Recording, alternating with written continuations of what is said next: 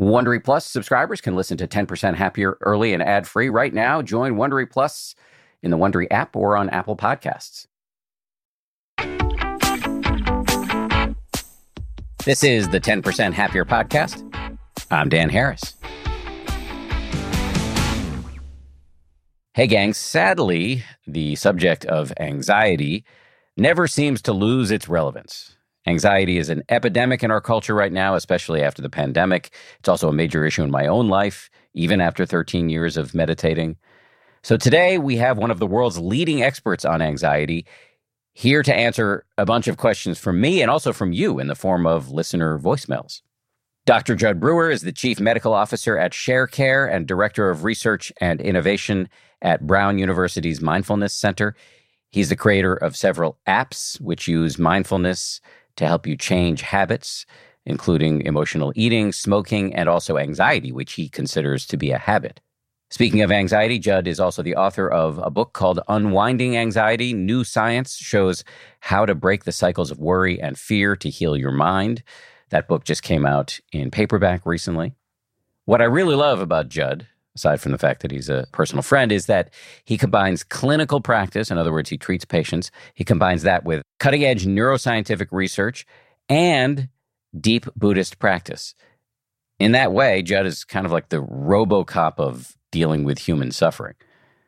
In this conversation, we talked about the current levels of anxiety in our culture post-pandemic, Judd's definition of anxiety, and his description of the mental habit loops that feed anxiety, why fear and planning can be helpful, but worrying is not, the steps Judd recommends for working with anxiety, the role curiosity and kindness can play in short-circuiting anxiety, mindfulness as what he calls the bigger, better offer for your brain, his advice for working with panic attacks and stage fright, how to differentiate between anxiety and excitement, whether we can try too hard to treat our anxiety, and why, as a society, we are moving away from distress tolerance, which he says is a bad thing. The moving away, not the distress tolerance. Anyway, we'll get started with Dr. Judd Brewer right after this. This show is brought to you by BetterHelp. I got to tell you, I feel so much better when I talk about my anxiety instead of keeping it bottled up. There's an expression that I first heard from the great researcher and also Zen practitioner Robert Waldinger: never worry alone. Our temptation many times is to keep it bottled up, but the data really show that the people who do the best in life, who live the longest and are the happiest, have strong relationships with people with whom they can talk about whatever's going on in their lives. And for me, therapy is part of that. If you're thinking of starting therapy, you might give BetterHelp a try. It's entirely online, designed to be convenient, flexible, and suited to your schedule. Get it off your chest with BetterHelp. Visit BetterHelp.com/happier today to get 10% off your first month. That's BetterHelp, HELP.com/happier.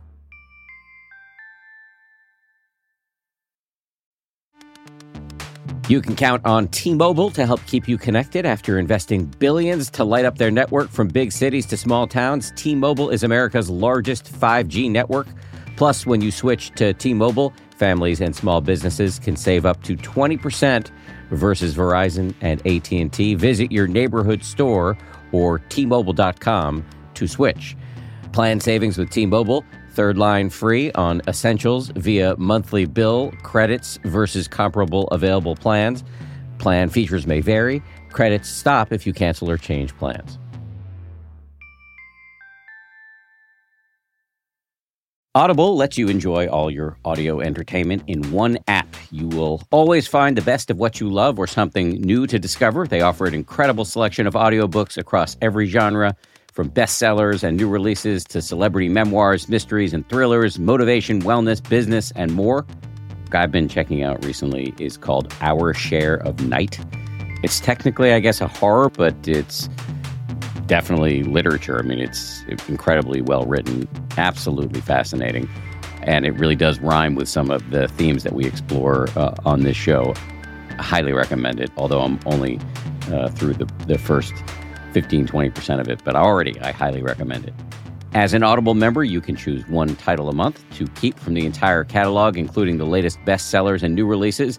New members can try Audible free for 30 days. Visit audible.com/10% or text 10% to 500-500. That's audible.com/10% or text 10% to 500-500 to try Audible free for 30 days. Audible.com/10%.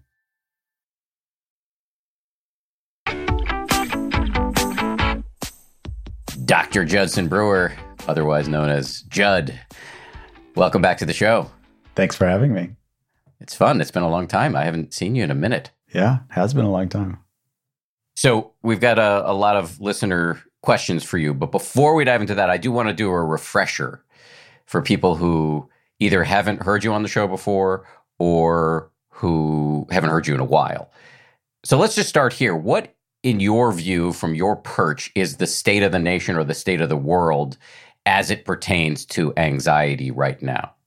Well, I would say it's been trending up. We saw a big spike at the beginning of the pandemic. And I think if we look overall, whether it's BC, before COVID-19, or even as we're moving into whatever this phase is now, a huge amount of anxiety coming from a huge amount of uncertainty. And it's not just health anxiety, which we've seen really spike over the last couple of years, but we're seeing economic uncertainty, we're seeing political uncertainty, we're seeing environmental uncertainty. And all of those add together, our brains, they don't care what type of uncertainty it is. All uncertainty says, hey, pay attention, this could be a problem. And so they kind of get us revved up, get us in our, is this dangerous mode? And are we seeing levels of anxiety either domestically or globally that we haven't seen before, or did things calm down after an initial spike? They haven't really calmed down that much. Yeah. It's unfortunate. I would love to be focusing on other things than helping people work with anxiety, but I think it is here to stay. I've asked you this question before, but I think it's worth asking again. How do you, as a clinician and a scientist and a meditator, define anxiety? Well, if you look at some of the dictionary definitions, I think they can be helpful places to start. This feeling of nervousness or unease about an imminent event or something with an uncertain outcome. So that's pretty broad. Life has an uncertain outcome if we look at it. So that definition, that feeling of nervousness or worry, is helpful because that's something we all can relate to. We feel anxiety. And at the same time, I think one thing that we don't focus on enough is that feeling can lead to worrying, which is a mental behavior on top of the feeling. We feel anxious, start worrying, oh no, what's wrong? What's going to happen? What do I need to do? And that worry then feeds back and makes us feel more anxious. And yet worry and fear do have some useful purposes. Fear certainly has a useful purpose. So if there's danger, that fear says do something about the danger. And that fear can sometimes be triggered by uncertainty. Imagine if you hear a strange noise in your apartment or your house at night when you're sleeping, you don't know what it is, then it's going to be pretty hard to get back to sleep. You can't just roll over and be like, it'll be fine. Our survival brains say, probably should figure that out. So fear is helpful. It's always been helpful, always will be helpful. And then other parts of our brains regarding that outcome, like that future orientedness, are also helpful, like planning. But the worrying itself hasn't been shown to be helpful because it's kind of stuck, it kind of mushes together fear and planning. And we're stuck in this gray zone where we can plan all we want. But if that planning flips into worrying, for example, that's not going to change the outcomes because we don't know what's going to happen. But it certainly can change what's happening right now, which is it makes us more anxious. There are these quotes out there that I love around worrying isn't going to solve tomorrow's problems. It's just going to take away today's peace, some flavor of that. And I think that's really dead on, where it's like planning is helpful. It can help us predict and try to plan for the future. Yet when we worry, that's a layer on top of the planning that is not only doesn't help, but it also makes things worse. And I mean, to bring in some basic neuroscience here, I can imagine part of how this becomes a noxious downward spiral is that when you're locked in the fear, which is reinforced by the worry, the part of the brain that is smart, the prefrontal cortex, goes offline while the ancient lizard part of the brain, the amygdala, is in control. The amygdala is much more complicated than that, but that piece aside, from a heuristic standpoint, yes, the prefrontal cortex goes offline, and ironically, we go into panic mode, which makes it really hard for us to think and plan. So we can't access that planning part of the brain when we're anxious, when we're worried, and especially not when we're panicked. I think definition of panic, something like wildly unthinking behavior. So by definition, we're not thinking. But it could be even south of panic, right? Because you just be in an anxious mode and not have a full fight or flight situation going on. But that anxiety degrades your capacity to actually think clearly, if I'm understanding you correctly.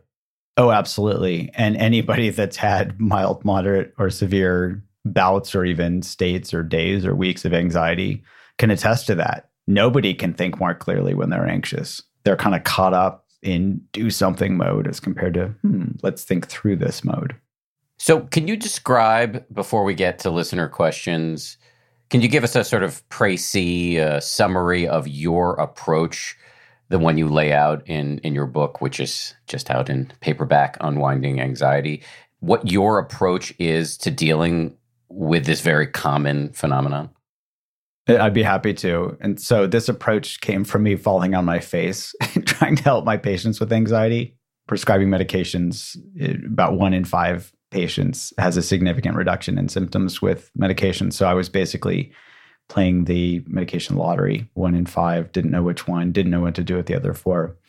And so I started looking at the literature and also looking at my lab's habit change lab. And so turns out that anxiety is driven like a habit. So those pieces, that feeling of anxiety can trigger the mental behavior of worrying.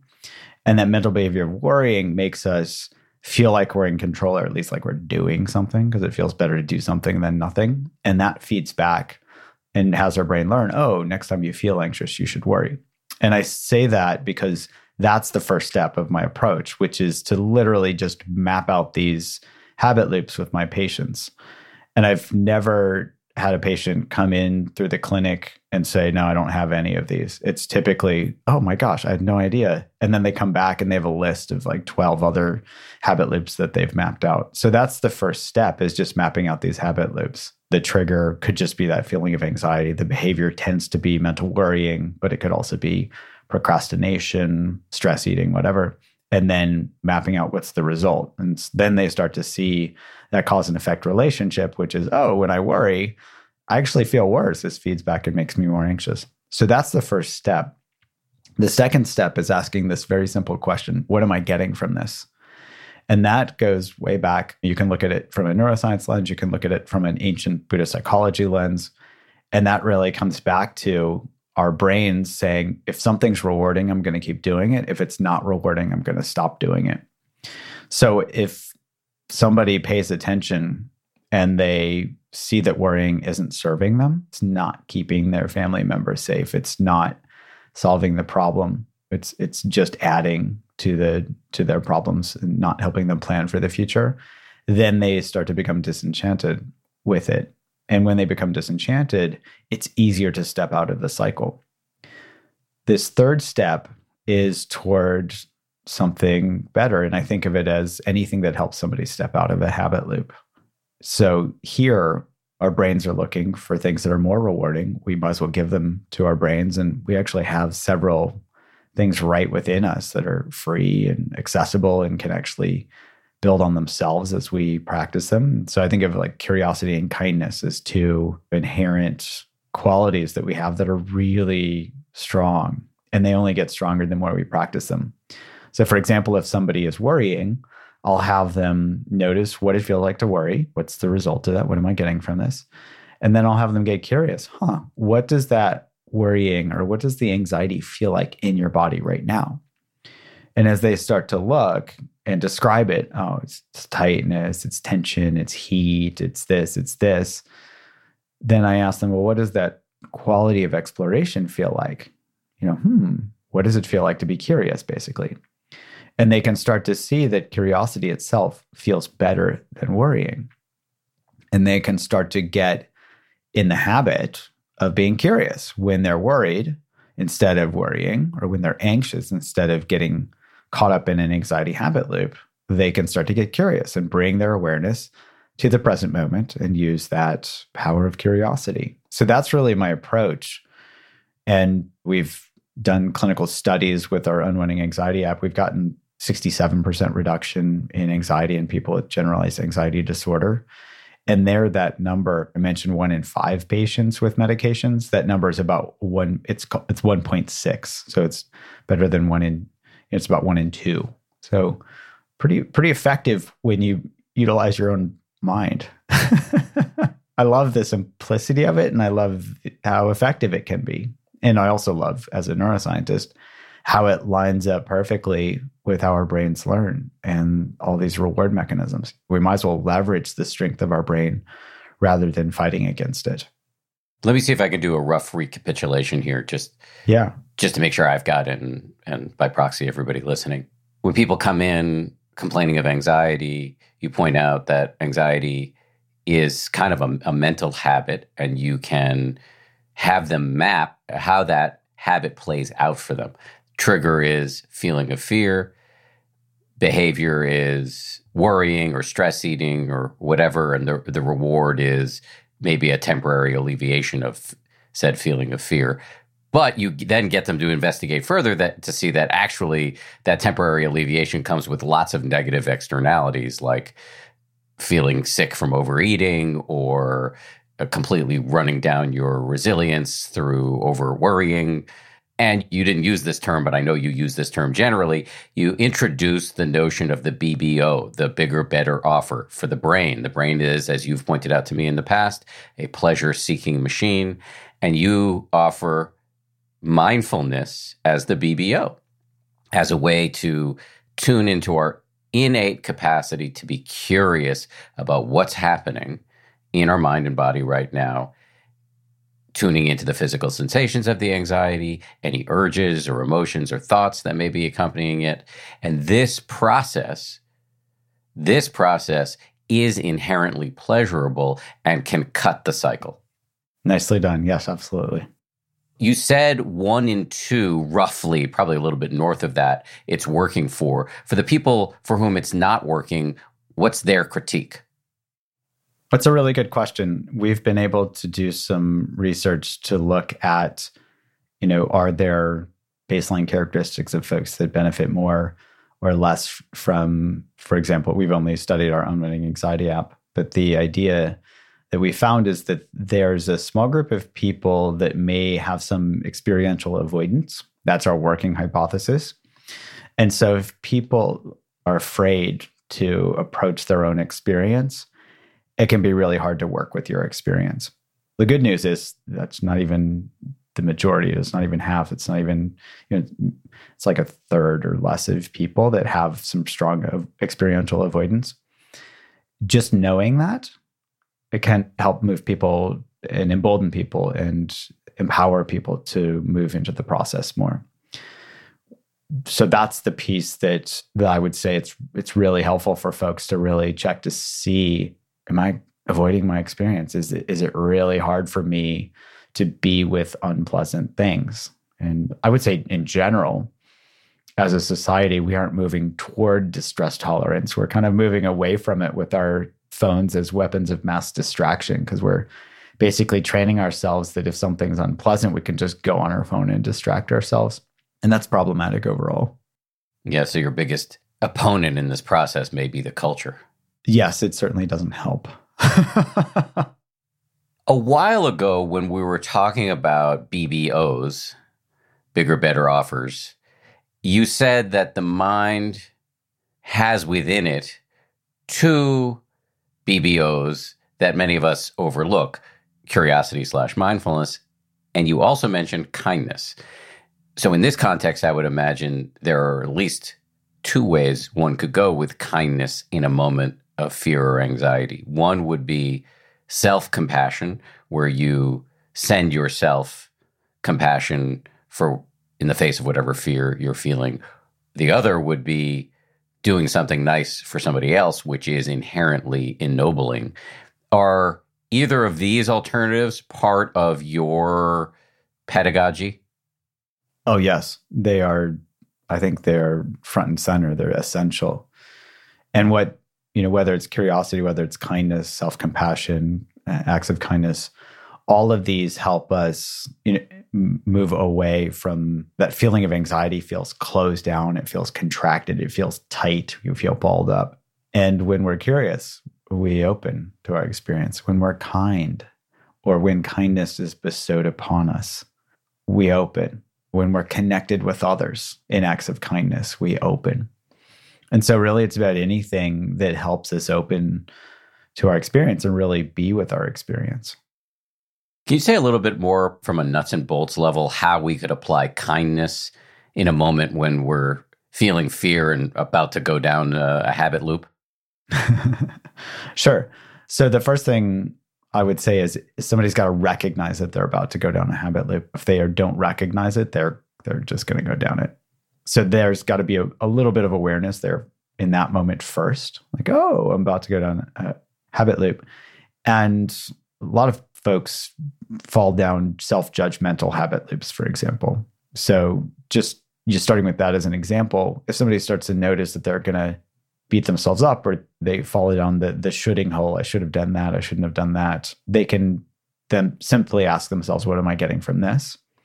And then see, oh, this isn't really helping. And then bring in an act of self-compassion where they're just, it can be as simple as putting their hand on their heart or just saying, I'm doing the best that I can right now, or something to remind them that this human experience doesn't have to include the self-flagellation that comes with self-judgment. That's a habit. And so there's one place for somebody to very simply and in a very short period of time bring in an act of kindness. Now, we can also go and practice random acts of kindness and just notice what it feels like, because when we're kind to another being, when we're kind to nature, when we're kind to ourselves, then we can just reflect on that and see what that feels like. Oh, this kindness feels pretty good. And we store up our memory, kind of our memory banks of what kindness feels like. And we can go back and reflect on those. So if we're feeling anxious, we can reflect on, oh, what was it like when I was kind to myself? Or what was it like when that person was kind to me? That can kind of hit the pause button on that anxiety loop and give us a little space to breathe, bring our prefrontal cortex back online, and then say, oh, this might be a good time to do an act of kindness for myself. Or even, hey, let me go do something kind for somebody else. And then that virtuous cycle starts to become more and more ingrained as our new habit. I love everything you just said. I just want to highlight one thing. I just recently gave a TED talk about what I call broadly self-love, but what scientists refer to as self-compassion. And I talked about this whole move of putting your hand on your heart or your chest or whatever, and how, for me, that was a very tough pill to swallow initially. And I think for a lot of guys, I'm generalizing here and I know it, but I suspect for a lot of guys that's really true. So can you just talk about the science here that might get our fellow skeptics over the hump on this one? I'd be happy to. My lab's even done neuroimaging studies of people practicing loving kindness in the fMRI scanner. And we can literally watch those self-referential brain networks that get caught up, that get really activated when we're caught up in worrying. They quiet down. They get really quiet. So there's a fair amount of science behind it, whether you look at the neuroimaging, which is what my lab has largely done. And there are also a number of other labs that have looked at training in self-compassion and seeing all the positive benefits of that. And there's some real benefits for society when we practice that. you use some terms of art there for anybody who's new to the show. I just want to just define a few terms there. Loving kindness meditation is a form of meditation. We teach a lot of it over on the 10% Happier app. It essentially asks you to envision a series of beings, sometimes starting with yourself or an easy person, and then to a mentor, a neutral person, a difficult person, and then all beings. And you systematically send them good vibes, like may you be happy, may you be healthy, may you be safe, may you live with ease. And this is the practice that Judd was talking about, watching people's default mode network, the sort of default mode that we're often in of thinking about ourselves, worrying about ourselves, planning for ourselves, quiet down. There is a whole field that we've covered quite a bit here on the show of self-compassion, which can combine compassionate self-touch, like putting your hand on your heart, compassionate self-talk, talking to yourself like you would talk to a good friend, reminding yourself that you're not alone in whatever travails you're enduring. And again, a lot of data behind both of these as just generally good things to do for yourself, and specifically very helpful when caught in anxiety. Is all of that an accurate summation there, Judd? Yeah, absolutely. Okay, so having done all of this throat clearing and foundation laying and level setting, let's move to some voicemails. The first one is from Robin, who has a question about anxiety as it relates to getting older. First of all, I really want to say that I have found the 10% Happier app a game changer for me in helping me cope with my anxiety. The anxiety meditations are just fabulous. What I would really like to hear is for somebody to explore the idea of existential anxiety. I find that even though I've had some health anxiety issues because I'm an older person approaching 70, I find that it really is part of an overall existential piece for me. And I've been researching little bits of this and realized that it is a common anxiety for older people. So I would really appreciate if the 10% Happier team could pursue that. Thanks a lot. That's a great question. What this person is highlighting, how as we age, we don't know what's going to happen. And often it's not that our bodies get stronger and healthier, but often we can have some health anxiety related to things that don't work as well as they used to.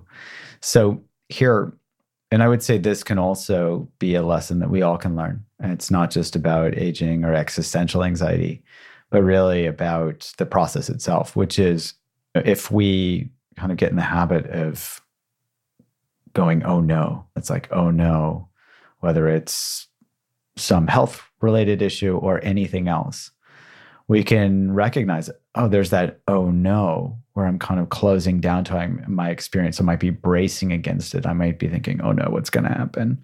I'm worried. And there we can kind of flip on the curiosity switch and even look at the inflection of our mental voice.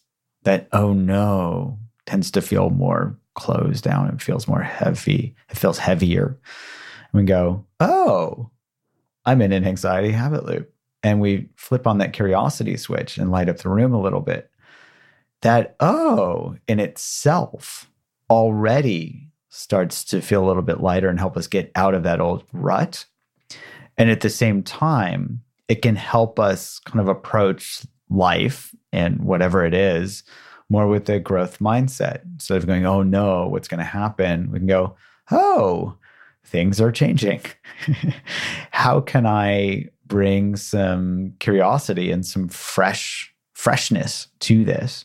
And we can start to see that freshness is a bigger, better offer. It feels lighter than the heaviness that comes when we get in this habit loop of approaching life, and life that's always changing, right? That's not something we have any control over.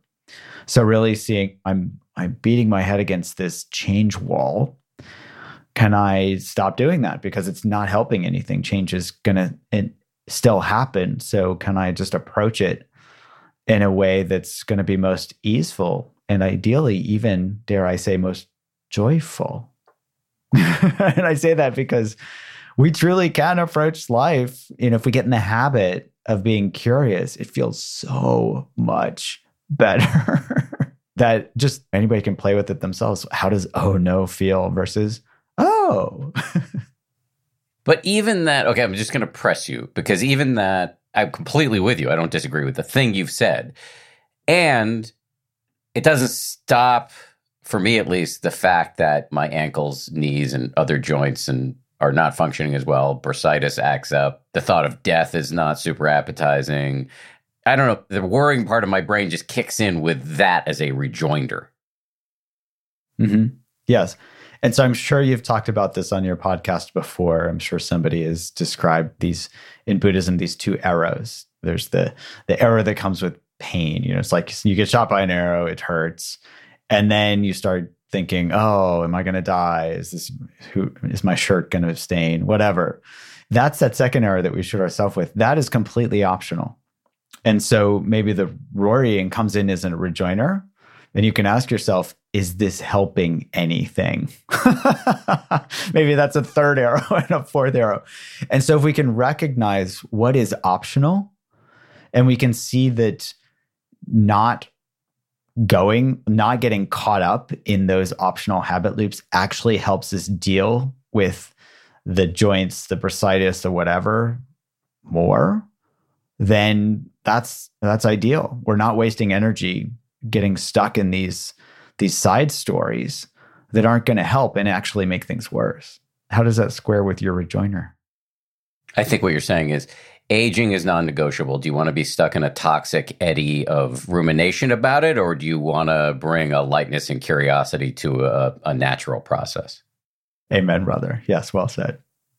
This is idiosyncratic, what I'm about to say, but for me, curiosity is enormously helpful. And the self-compassion stuff, particularly the self-talk stuff, has really been useful. I'm very influenced by the work of people like Kristen Neff, Chris Germer, Ethan Cross, all of whom have been on the show, and we'll put links in the show notes, who have helped me see that in moments where I'm getting stuck, I can do this 2-part move, maybe even a 3-part move. But one is put a hand on my chest, even though I find it personally to be pretty strange and maybe cheesy. But again, a lot of science to suggest that it's really helpful. So that's one, some sort of reassuring self-touch. 2, talking to myself the way I would talk to my son or a good friend, the way a really good coach would talk to you, somebody who's not blind to your flaws, but is on your side and wants you to do your best. So in a moment like worrying about how I look in the mirror because I'm getting older, dude, you're lucky to be alive still, and this happens naturally, and you're doing everything you can to stay as healthy as possible. Keep it up. And then the third piece is just to be aware of what Kristen Neff calls a sort of common humanity, that this is universal. What I'm dealing with right now, tens of millions of people are dealing with at this very nanosecond. So all of that as an add-on to the curiosity has been really helpful to me, and I'm just curious what you have to say about that. Absolutely. Going through life alone for most people, some people really enjoy it, but for most of us, that journey is really best done with friends. And if we think of all other humans and all other beings even, that doesn't sound too cheesy, we're kind of going through this journey together. So we might as well link up arms. And one thing that's beautiful about that is that when we learn to work with our own minds, we get inspired to help others. And so we see a little bit on the path and we see, oh, that's kind of slippery. And then we turn around and naturally say to the person behind us, hey, that part of the path is a little slippery. And it benefits two beings at once. It feels good to help, and it feels good to be helped. And so that connection, that compassion piece, I think is really essential. Let's go on to the next voicemail here. It's from Bruce. He is a longtime meditator and yet still dealing with anxiety, something I can really relate to. So here we go with Bruce. I'm a meditator for 7+ years, and I have fully seen how quietness, stillness, and meditation has lessened my day-to-day experience greatly and immensely. And yet, when I am in the midst of the intense emotion of anxiety or even sadness, it is difficult for me to experience the softening that I know that noting and self-compassion can foster. My question is there something else I can be doing to tap into the benefits of meditation when you're in the grips of the intense anxiety? Yeah, it's a great question. And so here, I think of meditation as a tool to help us learn how our minds work. And so if we can learn how our minds work, we can then learn to work with our minds in the moment. And so it's not like if we're in the middle of an intense episode of anxiety, oh no, I've got to go find a meditation cushion and sit down. It's that aspect of, oh, what do I know about my mind? Can I step back and map this and then bring in some curiosity to whatever the behavior is, if it's worrying, for example. And I would even say one way to start that process is to find something that can really ground us. So if we're so freaked out, it can be hard to step back and say, oh, what's this habit loop? It's hard to be curious in those moments. So here we can bring in practices. I'm sure there are a gazillion that have been put out on your podcast where we just look around the room. If we're in a room, look around. If we're on the subway, looking around at the people in the subway car. If we're in nature, looking at the plants and the trees, and just grounding ourselves externally. Like, oh, what am I aware of right now? It's as a way to just really ground awareness outside of that spinning habit loop in our head. Another way we can ground ourselves is to find an anxiety-free zone in our body. Two that I know that work pretty well are our hands and our feet. They tend not to be places where we hold anxiety. So we can ask ourselves, oh, what do my feet feel like right now? And we can even ask, which foot feels warmer than the other? Just doing this. And it kind of draws that anxiety, invites that awareness right into our feet and kind of draws down the anxiety simply because we're not fueling it by being caught up in it. So a grounding exercise can be really helpful. And then we can, once our prefrontal cortex come back online, we can then start to notice, oh, what's this anxiety habit loop? The other thing I would say is if we think, oh, okay, I've been meditating a long time, I'm still caught up in anxiety, it's a good time to look for resistance. So am I resisting my experience? And the typical mental sequence goes something like, oh no, here's anxiety again, but I meditate, it shouldn't be here. And that tends to be a resistance. Like, I'm not okay with what's happening right now. Otherwise, this mental commentary wouldn't be going on in my head. And so there again, we can look for those, oh. And that tend to be a sense of resistance. We can go, oh, am I resisting my experience right now? And suddenly it can awaken our curiosity and we can say, oh, what can I learn about myself right now? What does resistance feel like? And we can flip it on its head from, oh, here's this anxiety again. I shouldn't have anxiety anymore. I've meditated that proverbial golden 7 years to, oh, what can I learn? And we've already started to awaken that curiosity in that moment. I love all of that, Judd. It's brilliant. And Bruce, just to add, and at the risk of sounding like a broken record, what's helpful for me at slightly more years of meditation and yet still anxious is the stuff we just talked about, what I sometimes call, without her permission, the Neff 3-step.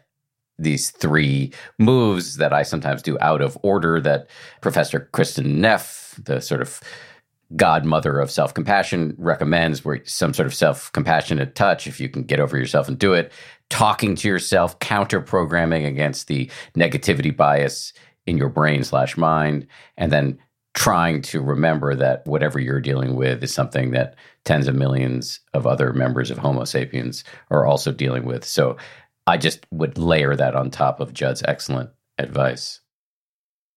Coming up, Judd's going to answer listener voicemails, and he'll have some practical tips for working with panic attacks and also stage fright after this. The weather's getting warmer. Time to ditch my jackets and sweaters for shorts and tees. I used to waste my money on clothing that would only last one season. That was until I found Quince. Now I've got high-quality pieces that never go out of style that I will be wearing year after year. Quince has all the seasonal must-haves like 100% European linen shirts from $30, performance polos, and versatile flow-knit activewear.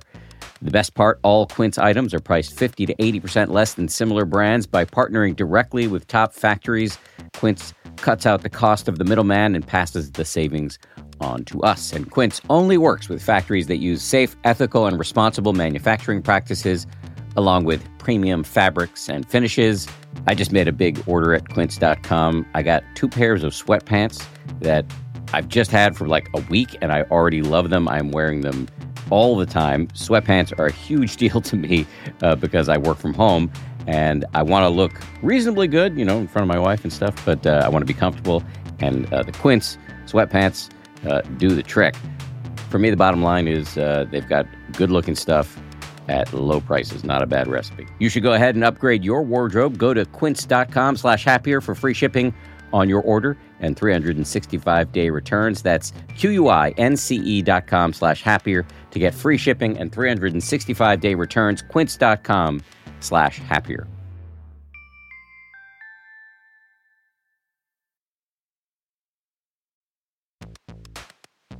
We're driven by the search for better. But when it comes to hiring, the best way to search for a candidate isn't to search at all. Don't search, match with Indeed. If you need to hire, you need Indeed. Indeed is your matching and hiring platform with over 350 million global monthly visitors, according to Indeed data, and a matching engine that helps you find quality candidates fast. Ditch the busy work. Use Indeed for scheduling, screening, and messaging so you can connect with candidates faster. And listeners of this show will get a $75 sponsored job credit to get your jobs more visibility at Indeed.com/happier. Just go to Indeed.com/happier right now and support our show by saying you heard about Indeed on this podcast. Indeed.com/happier. Terms and conditions apply. Need to hire? You need Indeed.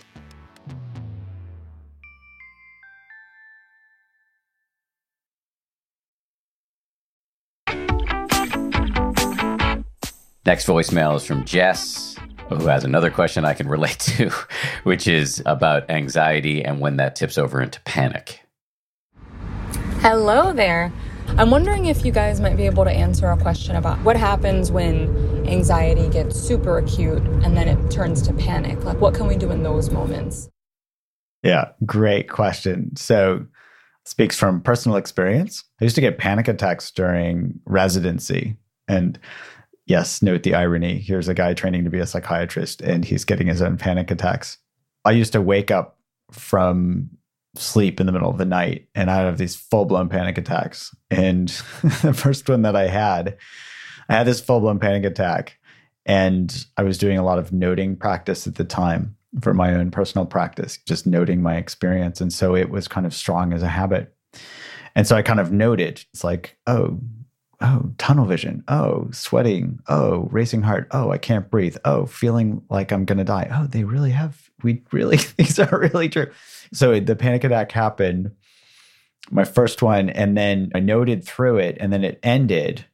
And then my brain in psychiatry training mode went through the diagnostic checklist. It was like, check, check, check, check, check. Oh, you just had a panic attack. And I also remember thinking, wow, those thoughts of dying are really true, because I really thought I was going to die. And then probably being sleep deprived, but also helped along by my own mindfulness practice, I went back to sleep. And so what I would say is these practices, especially the noting practice, where it helps us observe but not be caught up in our experience, can be a game changer. And I say especially, it's not about the act of having a panic attack itself that makes somebody meet the diagnostic criteria for a panic disorder. It's really about the fear and the worry of having one in the future. And then we start avoiding situations related to when we had our last panic attack and all these things. So we can learn to have the panic attacks and kind of, I don't want to say embrace them, because I'm not sure anybody that can embrace a panic attack, like, woohoo, I want another one of those. But really to hold our arms wide and hold ourselves in this loving, kind embrace. And instead of going, oh no, here it comes again, or oh no, I just had one, we can go, oh, it's okay. And we can note through the experience and know that we can be with our experience. And I have to say, when that roller coaster ride ends, certainly just speaking from my own experience, it feels tremendously empowering. It gives me the confidence to be able to work with really tough stuff. Another example, I was fortunate of learning how to surf midlife, and I remember being caught in what they call get caught inside, where the waves are just like pounding on your head. And I remember being underwater, getting pounded yet again. And this started to panic because my brain's like, dude, you need some oxygen. And I remember noting, oh, there's panic. Okay. And the instinct was to like flail my arms and try to get to the surface as quickly as I can. But the idea is if I do that, I'm going to waste all my energy and my oxygen. So I just need to relax and let myself float up to the surface so I can catch my breath. And if another wave's about to come onto my head, it's going to happen. And so there, it's really about like being able to have those practices be ingrained enough that we can learn to be with even the rough stuff with panic itself, and trust that we can rely on them when we need them.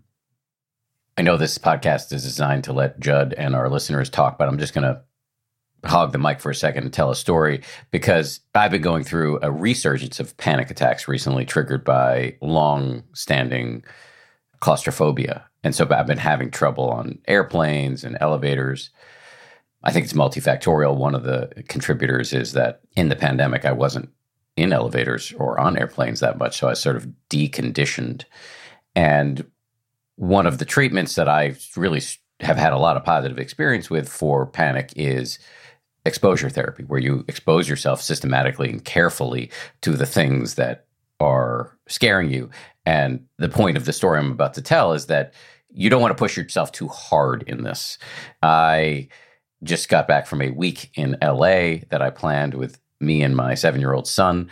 And I planned it before I was having this recent, quite acute spike in panic. And so the plane ride was tough, but I got through it. And as my therapist, the therapist I work with specifically on panic issues, has said, he's never seen anybody actually totally lose it in front of their child. But there's something about being with your child that can keep you together. But anyway, so the flight was okay, but I had planned before the panic to take him to both Disneyland on one day and Universal Studios on a subsequent day. And if anybody has ever been to an amusement park, the thing about rides is they lock you in.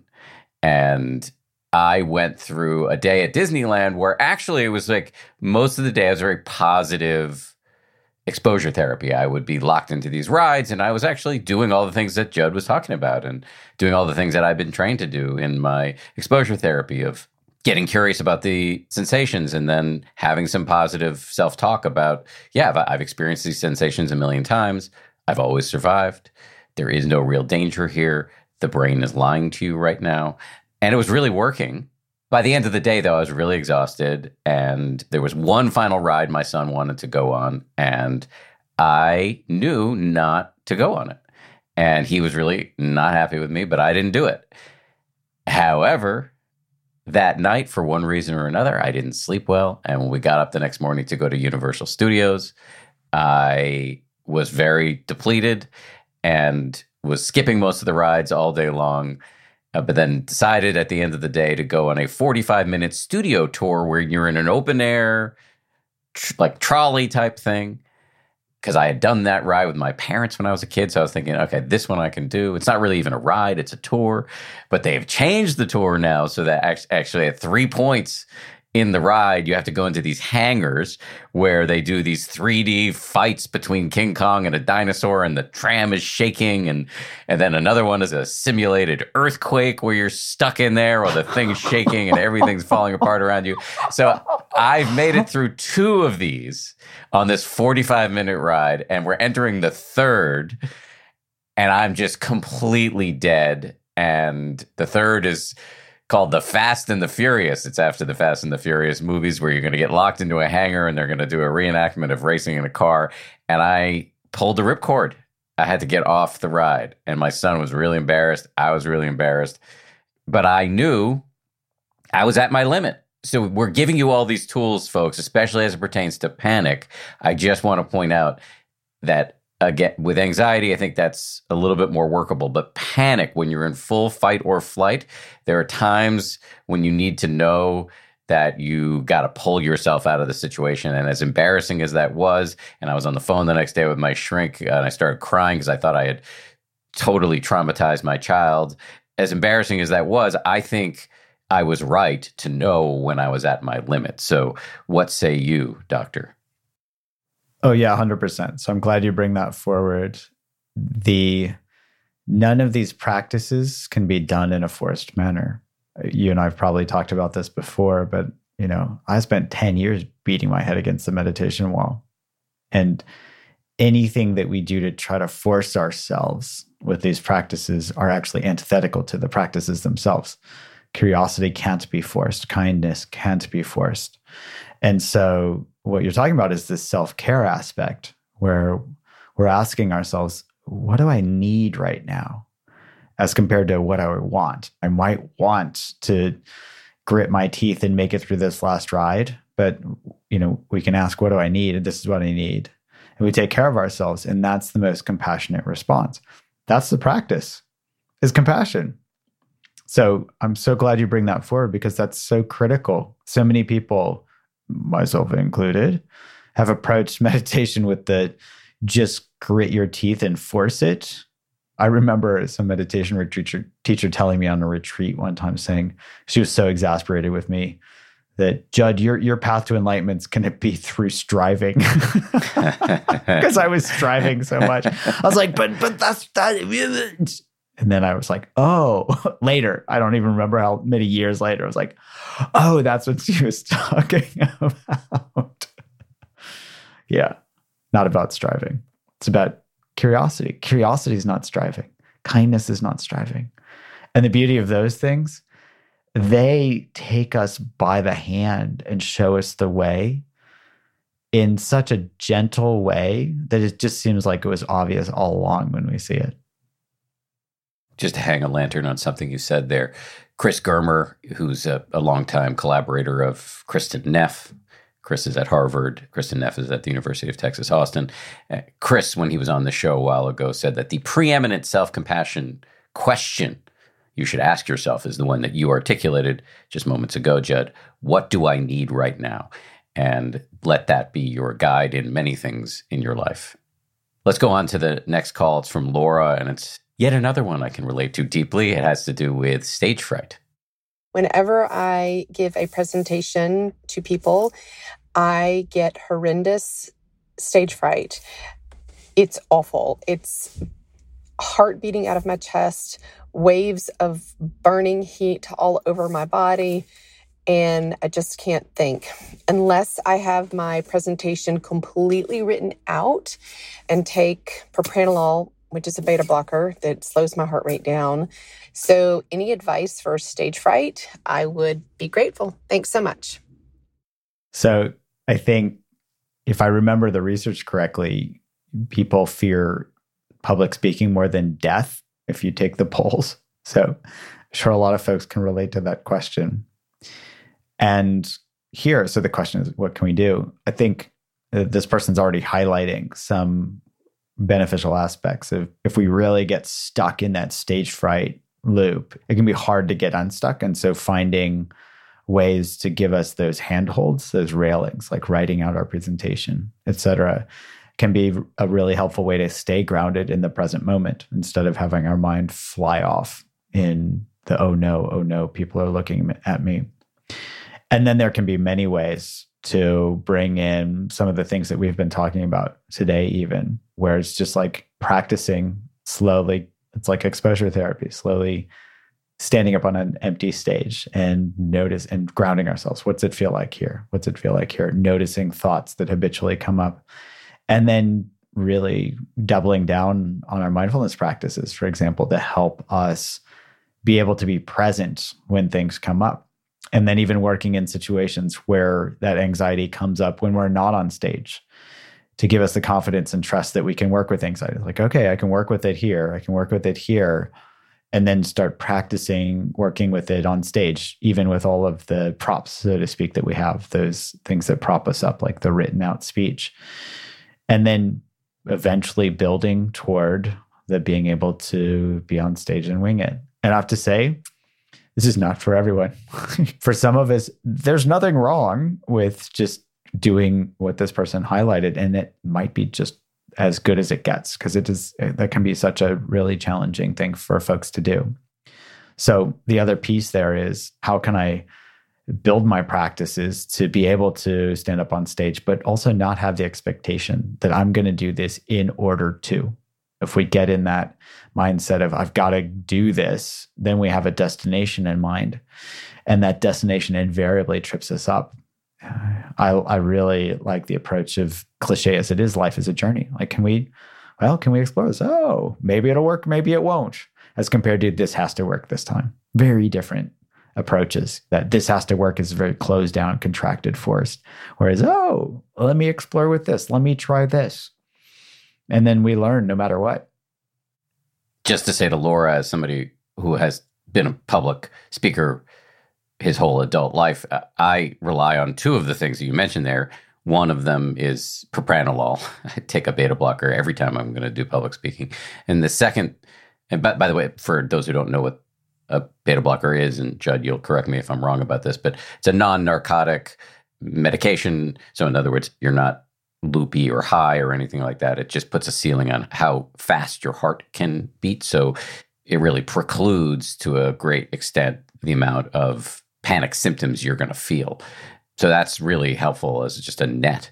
And the second thing is preparation. It's just, I just prepare so much that it looks like I'm winging it. And if that means I have to have my notes on the stage, whether I use them or not, then I keep them with me, even if it's just in my pocket. The final thing to say is more of a question really for Judd, which is, I believe there are forms of therapy, either clinical therapy or sort of more informal stuff like Toastmasters, where people can really get a workout in public speaking, the CBT, cognitive behavioral therapy, or other forms of therapy where people can train. Yes, I mean, this is such a common phenomenon that, there are ways where people can practice giving speeches in public, and that's a great way to do it. I'll also highlight one thing that you're pointing out, whereas if we pharmacologically limit the rapidity with which our heart can beat, if we give a ceiling to that, that highlights how interconnected our mind and body is, where just the heart racing can trigger panic in certain situations because we've learned to associate racing heart with panic. There's even a term for this called, I think it's called somatic memory, where we form memories in our body related to certain emotions. And so when we kind of fit those body postures or those physiologic parameters, and then they turn on, our brain can suddenly think, oh, am I supposed to be anxious right now? Because my heart's racing this, and this. So I think it really highlights this mind-body connection and how the two, there can be this reciprocal feeding on each other. We can have a thought that triggers these physiologic reactions. We can have physiologic reactions that happen for whatever reason that can trigger the thoughts. And that's where some of these pharmacologic interventions can help to kind of break that link between the two as a temporizing measure. Quick note here before we get to the next voicemail. A great hack that was given to me by a professor from Columbia, Madupa Akinola. She's actually a business school professor, but has studied stress a lot. And she often recommends people do a little bit of cognitive reframing, which is if you start to notice your heart beating, palms sweating, to just tell yourself, this is the body preparing you to act. Thank you. There's nothing wrong here. And as long as you don't tip over into full-on fight or flight, I think it's a really, really useful reframing.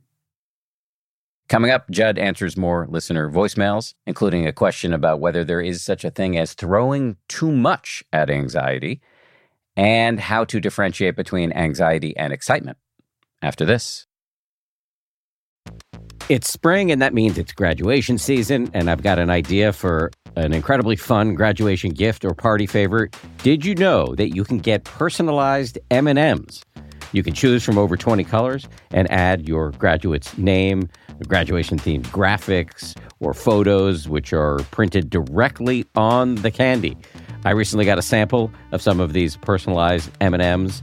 They showed up in my mailbox. They got my face on them, which makes it a little bit awkward for me to eat them personally.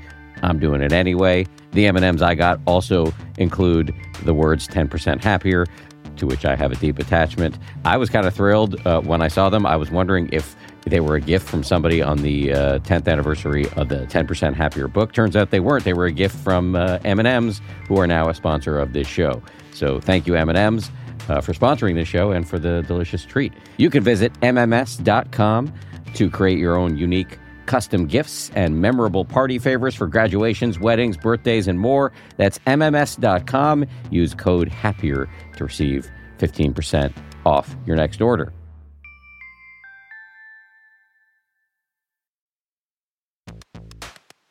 I love cats. I make no secret of that. We've got 4 cats. But here's the thing about felines. They poop a lot. You need kitty litter, and you need that kitty litter to do the job, which is why I'm proud to recommend Tidy Care Alert, which has long-lasting ammonia control, so your house or your apartment or your yurt or wherever you live does not smell like you have 4 cats or however many cats you happen to have. No judgment here. It's low dust and lightweight, which means no lugging heavy bags of cat litter up the stairs, and it's from the brand most often recommended and personally used by veterinarians.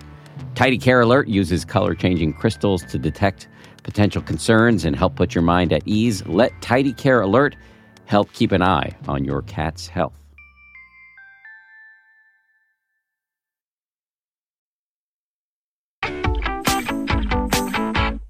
This next voicemail has to do with how we manage anxiety and excitement, which is an interesting and tricky balance. So here we go. Hi there. My question is on anxiety and excitement. For me, I've been a type A person who has a lot of excitement around my work, but it has led to some burnout, trouble sleeping, and excess tension in my body. Recently, I read Brene Brown's new book, Atlas of the Heart, and in there's a line where she says excitement and anxiety show up the exact same way in the body, which I have definitely experienced in my meditation practice. So knowing this, my question is, do you have any recommendations on how to work with the excitement/anxiety?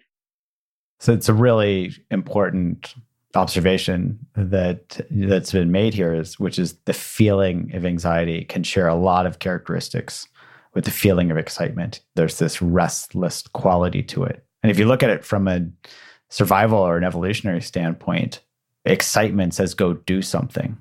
And anxiety also says, go do something because there's uncertainty here. Make that uncertainty go away. And so what's the difference between anxiety and excitement? Often, because the physiologic response feels very much the same, it tends to be simply the thoughts that are associated with the feeling. And so somebody could have anxiety and have the restlessness, the tightness, that urgency that says do something. And it's got that oh no loop playing in their head. Somebody with excitement could have the very same physiologic response. And they're going, oh, I can't wait for whatever they're excited about. And both of those, as the caller pointed out, can burn us out because it's really using up a lot of energy. It's like driving our car in first gear all the time. The engine is very inefficient. The engine overheats, all these things. So we can get burnt out. And the good news here is the simplicity of the practices. So we can work with these the very same way, whether it's thoughts and emotions associated with anxiety or thoughts and emotions associated with excitement. We just bring in that curiosity, like, oh, what thought? And note the thought. What's my body feel like right now? Note the sensations. Am I having this urge to do something? Because that's my survival brain saying, do something. That's what dopamine's all about. It says, go do something. And so we can note that. And we can bring that practice in no matter whether it's anxiety or excitement. I'll add one other thing, because I think in today's society, and Dan, I'd love to hear your thoughts on this. Today's society, we've kind of been trained that excitement equals happiness, because it gets us to buy stuff, go on this ride, go to this, go to the theme park, go buy this, go on this date, whatever. And I'll butcher the quote, but I'll try it. Sayadaw U Pandita wrote in his book, In This Very Life, something about people mistake the excitement of mind for happiness, and they don't notice the greater joy that comes from calm and peace or whatever. And what he's highlighting is that when you really look at it, especially if you compare and look at the similarities between anxiety and excitement is exciting, but it gives us that exciting rush and then we crash. And that restless quality that comes with excitement, which says to go do something, restlessness itself doesn't actually feel that good. So when we compare that to what it feels like when we're joyful, we can check with our brains to see which is the bigger, better offer. We can see for ourselves that excitement might be more than it's cracked up to be, so to speak. If you want my thought on it, I would say what is often said in Buddhist circles when somebody says something wise, they say, sadhu, well said. And yes, you and the aforementioned Sayadaw U Pandita, the late Burmese meditation master, I believe are completely correct that we conflate excitement with happiness. You just get curious, as Judd's been telling us to do throughout this whole conversation. What does it feel like when you buy a lottery ticket or prepare to bite into a piece of candy, as opposed to what it feels like? I'll just put this in personally. For me, the excitement of eating some slice of pizza or getting somebody famous to retweet something that I want them to retweet or whatever, that buzzy, headlong rush feeling is totally different from the feeling I get when I hug my son, where my whole nervous system relaxes. Or the very few moments I've had on meditation retreats where the discursive mind, the chattering mind goes way down, and I'm just filled with this inexplicable sense of everything's okay. Those are not the same species of animal. Clear branch point in the evolutionary chain, yeah, for sure. Yes. The emotional evolutionary chain. Let me do one last voicemail here, and it's from Sarah, and it has to do with COVID. Take it away, Sarah. I work in the music business as a songwriter and performer, and I've dealt with anxiety in different forms throughout my life. I've had a little bit of social anxiety, and I've also had some performance anxiety related to when I have big performances on stages in front of lots and lots and lots of people. Those kinds of things I've gotten used to sort of relaxing down after I get into the flow of things on stage. But the place where I'm really struggling seems to be with my day-to-day general anxiety levels after my husband and I got sick with COVID 5 weeks ago. We didn't have terrible cases. Our symptoms were mild, but around day 5 or 6, I felt like I was starting to get my energy back and tried to go back to normal life. That apparently was a mistake, because after about 24 hours of putting out my regular productivity, I shut down and all of the sudden had horrible, unresolvable heartburn, headache, and really, really bad high level of baseline general anxiety. It's been a few weeks since those symptoms presented, and while the heartburn and headache are reoccurring, they're quite small compared to how they used to be, whereas the feeling of general anxiety has sort of remained. I'm a meditator, I'm a breather, I'm an exerciser. I do all of these things, but I'm having a really, really, really hard time with anxiety at this point. I guess my question for you is, how do I break through with anxiety when nothing that I'm used to doing to managing it works? and I feel completely overwhelmed. And also, is there such a thing as throwing too much at anxiety? Is there such a thing as focusing too much energy and intention on trying to handle anxiety?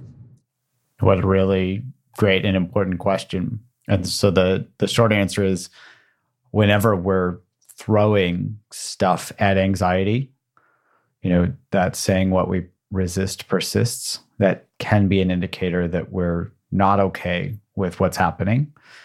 And we're going to do all this stuff to make the anxiety go away. When we do stuff, that is us trying to brick ourselves up and create that wall so the anxiety doesn't get to us. The paradox here is that the only way out is through. And so when we learn to open to allow, to accept as much as we can our thoughts and our emotions and our sensations, that's how we don't feed them. And that's how that resistance can go away.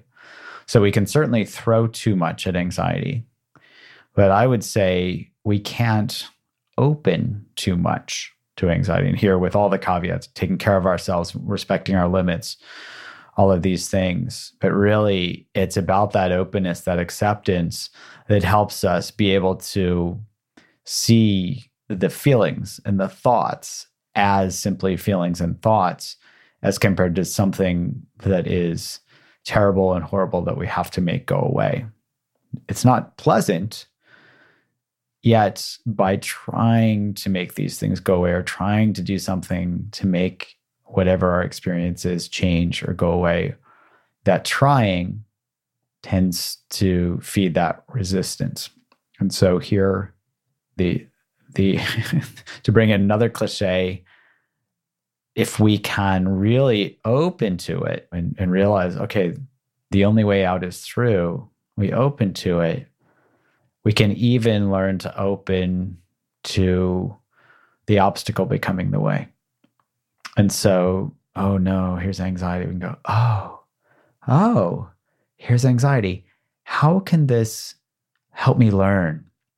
How can this help me grow stronger to be with difficulty? And that in itself becomes a gift. It sounds crazy. The gift of anxiety. Probably not a book that would sell very well. But the gift of anxiety, we approach it through like this lens of openness and bow to it as a teacher and say, what can I learn from this? That's where it opens our curiosity, and it opens our kindness and compassion to ourselves, because we're really using everything at our disposal to help ourselves. You can throw too much at anxiety in a type A effort to get rid of it, but you can't open too much to it. Yes. With the caveat that you want to be careful not to push yourself too hard in the opening. Right. We can't force ourselves to open. Yes. But in the end, learning to work with this natural phenomenon, there's nothing wrong with you if you have anxiety. It's very common. In the end, learning to work with this obstacle can become the way in which we have an overall better life. Yeah. I actually have somebody who is a former patient, because he doesn't need my help anymore, that I write about in my Unwinding Anxiety book, named Dave. And he, full-blown panic disorder, full-blown generalized anxiety disorder for 30 years. And he now talks about his anxiety as this gift that's helped him learn so much about himself. And at the same time has helped him work through it. That obstacle literally became the way for him. Judd, really appreciate your time. I want to remind everybody the paperback edition of Unwinding Anxiety, subtitle New Science Shows How to Break the Cycles of Worry and Fear to Heal Your Mind. I want to remind you all that it's now available, said book, in paperback. Go check it out. And also, don't forget, Judd's got an app, one of many. Actually, Judd, remind everybody about your various apps so they can go check those out as well. Oh, sure. We have one for smoking called Craving to Quit, one to help people with their relationship to eating, whether it's emotional eating, overeating, et cetera, called Eat Right Now. And then the Unwinding Anxiety app that's is also the same title as the book. They can just go to my website, drjudd.com, drjud.com, and it's got information on all those things. Dr. Judd, thank you again. Really appreciate it. Great to see you. Thanks for having me. Thanks again to Judd. Always great to have him on the show. Thanks as well to everybody who worked so hard on this show. 10% Happier is produced by Gabrielle Zuckerman, DJ Kashmir, Justine Davey, and Lauren Smith. Our senior producer is Marissa Schneiderman. Kimmy Regler is our managing producer, and our executive producer is Jen Poyant. Scoring and mixing by Peter Bonaventure of Ultraviolet Audio. We'll see you all on Wednesday for a brand new episode. If you like 10% Happier, and I hope you do, you can listen early and ad-free right now by joining Wondery Plus in the Wondery app or on Apple Podcasts. Prime members can listen ad-free on Amazon Music. Before you go, tell us about yourself by filling out a short survey at Wondery.com/survey. You know how to book flights and hotels. All you're missing is a tool to plan the travel experiences you'll have once you arrive. That's why you need Viator. Book guided tours, activities, excursions, and more in one place to make your trip truly unforgettable. Viator has over 300,000 travel experiences to choose from. Everything from simple tours to extreme adventures and all the niche, interesting stuff in between. So you can plan something that everyone you're traveling with will enjoy. Real traveler reviews give the inside scoop from people who've already been on the experiences you're considering. So you can plan with confidence. Free cancellation helps you plan for the unexpected. And 24/7 customer support means you can travel worry-free. Download the Viator app now and use code Viator10 for 10% off your first booking in the app. Find travel experiences for you. Do more with Viator. Once upon a beat. Remember those stories and fables that would capture your imagination and you couldn't wait to see how they would unfold? And now, when you read them as an adult, you think, some of these old tales could use a fresh spin. We have a perfect podcast to bring you the stories you remember, remix, and reimagine for the kids in your life today. Join me, DJ Few, and my trusty turntable, Baby Scratch, as we spin up new tales in the New Kids and Family podcast, Once Upon a Beat.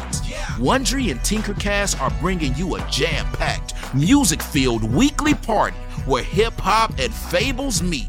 It's Once Upon a Beat. Follow Once Upon a Beat on the Wondery app or wherever you get your podcasts. You can listen to Once Upon a Beat early and ad-free right now by joining Wondery Plus in the Wondery app or Wondery Kids Plus in Apple Podcasts. Once Upon